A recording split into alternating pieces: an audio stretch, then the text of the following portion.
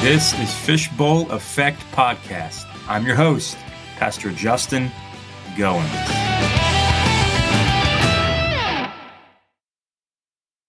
Well, we're stepping into a new episode. I'm Pastor Justin with Fishbowl Effect Podcast. Thank you for listening. And hey, I just want to say thank you for taking time to listen to Fishbowl Effect, but not only just taking time to listen. If you would, make sure that you like it. Follow me on Facebook. I post it on my personal Facebook page. You can look up Justin Debbie Goins. That's all combined into one word. It's my wife and I. We like to share our Facebook just for confidentiality. Well, not really for confidentiality, but for transparency purposes. You can follow us there, but also we're on pretty much every major podcast hosting channel. And so if you look us up, like the podcast. Just finished up an episode series on 1 Timothy chapter 4, verse 12. This podcast is going to be diving into Psalm chapter 1 through 6. Now, the Psalms is Israel's song book, majority, not all, but majority penned by King David himself.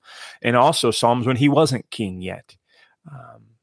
And I find it interesting. Some of the Psalms, I mean, you think about, I think about a lot of the Psalms that I have that are instrumental in my own personal life, just because of just some moments, things that have happened in my life. I love Psalm chapter 3, and one of the churches I used to attend before I was a pastor, the choir had a larger choir, and they used to sing, "But thou, O Lord, art a shield for me, my glory and the lifter up of mine head." That's a song, and man, what a beautiful song it is, and I encourage you to check it out and listen to it. Man, it'll have you weeping and then full of courage all at the same time. But then you think of other psalms, maybe Psalm 23. The great shepherd psalm, or Psalm 51, David's repentant psalm after his Bathsheba and Uriah sin, or Psalm 139, the great psalm about how God knits life in the womb and how at conception it is a child, it is a human living human being. God declares such. Or you think about Psalm 119, the longest chapter in the whole entire Bible finds itself in the book of Psalms. But altogether, these are Israel's songbook. And I just think about the uniqueness. I mean, David, going back to Psalm 51, I mean, think about this for a second. Think about maybe one of your sins or a big sin that you have repented of. And of course, God forgiven you of. 1 John 1:9, if we confess our sins, he is, not you, but he is faithful to forgive us of our sins and to cleanse us from all unrighteousness. God will forgive you of your sin. He declares, so he is faithful to his forgiveness once we confess it. Homologeo, meaning saying the same thing as. That's what confession is. Not, oh God, I'm confessing a sin. It's literally saying, God, name what you did and say, God, that is wrong. It is against you. And I stand on your side and say that's a sin. But just think about that specific sin for a second. Imagine writing it down, putting it to paper, then going to your church worship leader and say, here you go, put music to this, and then let's sing it together as a worship song. I mean, some of us, well, all of us would be rather embarrassed. Man, there are multiple Psalms, if you read them, about David's sin and just the transparency of his life and how they were able to take weak moments in people's lives and his life as king and turn it into for the glory of God and singing about it. So the Psalms are a very unique book, and we don't have time. Maybe we'll cover them in totalities over the years of podcasting, Lord willing, if he graces me with many years of doing this. But right now we're going to look at one specific Psalm, the whole chapter, and take probably 5 to 6 weeks to go verse by verse. It's Psalm chapter number 1, and it starts off this way. Blessed is the man that walketh not in the counsel of the ungodly, nor standeth in the way of sinners, nor sitteth in the seat of the scornful. Now, this psalm, its crux, what really happens in this psalm, and we'll see over this next 5 or 6 podcasts episodes, is that there's really 2 types of people that are presented in this psalm. 2 types of people. So there's 2 types of worldviews, 2 types of two different lives that you can decide to live in. And we'll look at them, especially in verse 3 and verse 4. But it really does pit itself, starting in verse 1, verse 2, and then they contrast again in verse 3 and 4, and then yet again back in verse 5 and verse 6. I mean, it's a beautiful psalm, but it really shows us two main things. One person who finds their delight in the world and in self, and the other finding it's his or her delight in God, in his word. Having a relationship with the world or having a relationship with God. One will end up withering and useless and blowing away. The other will be like a mighty tree, sucking its roots, getting its water from the water source right by the rivers of water, living full of life. Now, if I just had to say right now, which one would you rather be as a picture of your life? You'd probably say the tree by the river, and that's exactly where this is going. In fact, this is exactly what the psalmist is going. But before we get to those, we got to tackle verse 1. So the word blessed here. It's a unique word. The word blessed here directly, it's the word joy and contentment. But get this, it's joy and contentment due or because of right conduct or because of a right choice. And so this word is like a result word or like an award or rewarding word. It's a blessedness because of a certain thing that was done. And so it starts off, blessed is the man that walketh. All sounds good. Like, okay, tell me the walk. And all of a sudden he says, right in the negative, walketh not. And so he said, blessed is the man. He'll return to this man in verse 2 and in verse 3. But for the time being, the rest of this verse, he's going to give three types of areas that a blessed man or really a right choosing, a right walking or lifestyle. Don't go in these three areas, and you'll be blessed or you'll be in the right conduct. And the first, he says, walketh not in the counsel of the ungodly. Walketh not, counsel of the ungodly. The word counsel, it means principle or advice. Literally, the psalmist is saying, don't find your advice from the world. Don't go in your counsel. Don't go and seek wisdom, if you may, or worldly advice from the word he says here is ungodly, which is literally wicked or not of God. Let me ask you a question. Where do you go to find relationship advice, marriage advice, financial advice, church advice? There's been a handful of times that I've done marriage counseling over the years, being a pastor with other people, and the first thing I tell them is the man or the wife, the husband or the wife. I said, listen, don't go running to your unbelieving friends to get advice, because they're most likely, not all the time, but they're going to tell you, man, just up and leave, or hey, girl, just up and leave. You don't need that. They're not going to give you sound biblical truth. And so the very first way that we are to avoid, if you're going to be a person who is blessed, who's going to be joy and content, is to don't go get advice or walking or going in the counsel of the ungodly. No, then he says, nor standeth in the way of sinners. The word way here, it is the word for conduct or really lifestyle, standing or hanging around. Doing life with, standing and kind of just being a part of, really is the easiest way to say it. And he says of sinners.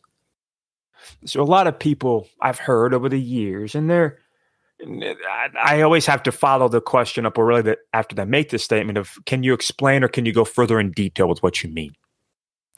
Because people say, well, I gotta be around sinners. Okay. And I say, can you explain to me in detail kind of what you mean by that? If you mean that you got to go into the world and to witness to them, then you're right. But what this is talking about, what this psalmist is saying here, is nor standing in the ways. What's standing? Why do you stand? Let's ask a couple questions. Why would you stand? I mean, let's say you ever walked past, you ever window shopped before? I grew up on the East Coast. Okay. I grew up on the East Coast and we would go to the ocean quite often in the summertime. My mama was a beach bum. We all are and love the beach. Love it, love it, love it. Thank you, mama, for taking us to the beach. And we'd go to the boardwalk and sometimes you'd see musicians there, painters there. But as you walked, you would find yourself kind of a crowd. You'd hear the music. Let's say it was a guitar guy sitting there playing guitar and you're walking and a crowd started to build. They would stop and they would stand. They would take notice and they would be caught up in the moment. And before you knew it, moments, minutes, maybe even a half an hour had gone by, 10, 15 minutes, a half an hour gone by and look, whoa. I mean, where did the time go? And you're standing and you become comfortable. You kind of get in this daze, if you may. And this is kind of the mentality here. You're not walking, you're not flowing in the direction of an advice of the wicked or not godly. And then secondly, you're not standing, you're not getting comfortable in the way of sinners, meaning the conduct, the lifestyle. Are you comfortable? Let's just ask yourself, are you comfortable with the worldly lifestyle? I mean, to be honest with yourself. I mean, be brute honest. Are you comfortable living in a worldly lifestyle? I think if we're honest, even myself sometimes, if I'm not prayed up, focused up, and really in tune with the Holy Spirit of God, I'm telling you, you may be more holier than me, but I'm telling you, there are some times when, man, I can stand and get a little bit comfortable, and all of a sudden, days, whoa. And I go through my, confessing my sin before God and then moving on. But I know this, when I'm in that mode, there is no blessedness in me. That I am not producing good fruit at that moment. Don't stand. Don't get comfortable in a lifestyle of sinners. Then he says, nor sitteth in the seat of the scornful. The word seat, it means assembly or dwelling. But look at the progression. Walking, then you kind of get a little bit comfortable and you kind of get drawn in. And so you're standing and you're kind of perking up your interest. And then next thing you know it, you're sitting Indian style with your head in your hands and you're just there. Kind of just like focus, boom. And you're just slumped in and you're involved. And really one person's life really mimics this pretty decently is Lot. You remember Lot with Abraham, his uncle? When their herdsmen got into a fight, what happened? Abraham, being wise, said, okay, Lot, we can't have this. We are getting too large here, and I'm paraphrasing. We are getting too large, and I don't want this to be a family riff or tiff. So Lot, you choose first. I'll give you first choice. And so he's looking around, and he looks over at Sodom and Gomorrah, and he sees the land, he sees the world, he sees the fun. He goes, we're going to go that way. So he starts walking in the direction of that. And then the Bible says that he pitches a tent outside the city. And so he's kind of like basically standing there. And the next time we see it, he's holding an office at the gate of the city. And you notice what he's doing? When the angels come with Abraham, he's moved into the city. So he started walking, then he started standing outside. And the next thing you know it, Sodom and Gomorrah lured him, sucked him right into the city, and he found himself sitting inside the city. Sitting inside of the city. That's exactly what sin will do. That's exactly the course of sin. It'll have you focused on its direction. It'll kind of get you dazed and standing around. The next thing you know it, you don't know why, but you're kind of slouching down and you're sitting down on the couch, so to speak, of sin, and you're there. And you're just there. He says, blessed is the man that walketh not, that you don't find yourself walking in this direction, nor standing in this direction, nor sitting in the seat or assembling or dwelling of the scornful mockers. Listen, hear me. There is a difference, Christian. There is a difference in being around people for the sake of witnessing. There is a whole different difference. I know there's a lot of different there. There's a whole difference than doing real life with them and partaking of their lifestyle. Jesus did not do the latter. He did the previous. Jesus went in for the sake of witnessing, but you'll never find where Jesus did life with these wicked people continuously, engulfed himself in their lifestyle. And people use this all the time. And they also use Paul's passage in 1 Corinthians about how he became a Jew to the Jew and to the Greek, and to the weak became weak. And And they use that to then say, well, in order to reach these people, I have to mimic their lifestyle or be like them. And we have to first ask ourselves, hold on a second, why did Paul have to become a Jew? Wasn't he already a Jew? And didn't he also, why did he have to become weak? Doesn't Paul mention times in his life that he was already weak? What was he saying? He wasn't saying that he actually had to become these things in order to win them. He was talking about not being ignorant or doing his research, so to speak, in order to understand what a Jew's lifestyle, a Greek lifestyle, weak lives, all these things were, so as to better have a game plan to witness to them. The same thing with Jesus and the same thing here. Don't find yourself sitting in the seat of the scornful. Don't get sucked into dwelling with non-believers, meaning to the point of partaking of their lifestyles. Get away from it. If you do, hear me, you'll find yourself not being blessed. 1 John chapter 2, John mentions about the cosmos, and he mentions for the love of the world is the cosmos, and he says it's the love. The lust of the flesh, the lust of the eyes, and the pride of life. These things are not of God. In fact, he mentions that these are from Satan. And the word that he uses for world is cosmos, not just sun, moon, and stars. He's talking about the world system.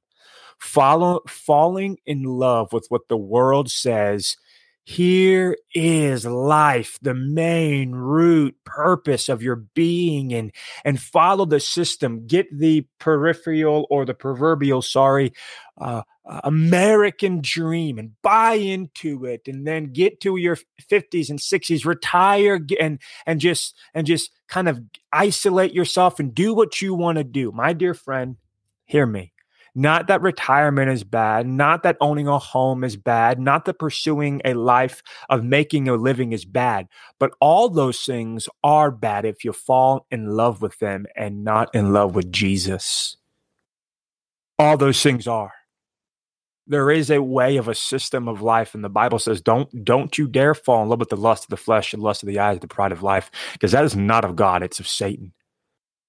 There's nothing wrong in and of themselves with those things, but to find your root delight, to find your root purpose, to find your dependency, to find your what am I looking for? What word am I looking for here? To find your delight in those things is really to end up empty. And we'll see in verse 4, you'll be like chaff which the wind driveth away. It's good for nothing. It's just to be blown away. But you find yourself delighting in God, with God, in his word, worshiping God, seeking a life that is engulfed and engorged with a true relationship with him. That's a life truly blessed or full of joy, full of contentment. I want to encourage you today, Christian, if you're listening, well, obviously you're listening, but if you're really listening, stop walking in the direction of the world. If you've already walked and you find yourself standing, wake up. Wake up. Here's your warning call. Wake up. Get away. If you've already found yourself sitting, this is hard. If you're sitting, it is hard to notice that you're sitting because you're so comfortable. Get up. Get up, Christian. Turn to Christ. Get on your knees. Repent. Confess it to God. Get up and start walking walk towards Christ. Your true joy, your true delight. That's my encouragement from Psalm chapter 1, verse 1. Don't walk in the way of sinners. Don't stand in the way of sinners. Sorry, don't walk in the counsel of the ungodly. Don't stand in the way of sinners, nor sitting in the seat of the scornful. Get away from those things. Remove yourself from them. Go run to Jesus. Run to Jesus. I hope this was an encouragement. Psalm chapter 1, verse 1. And next episode, we'll be checking out verse 2. Thank you for taking the time to listen. Again, I'm Pastor Justin Goins with Fishbowl Podcast.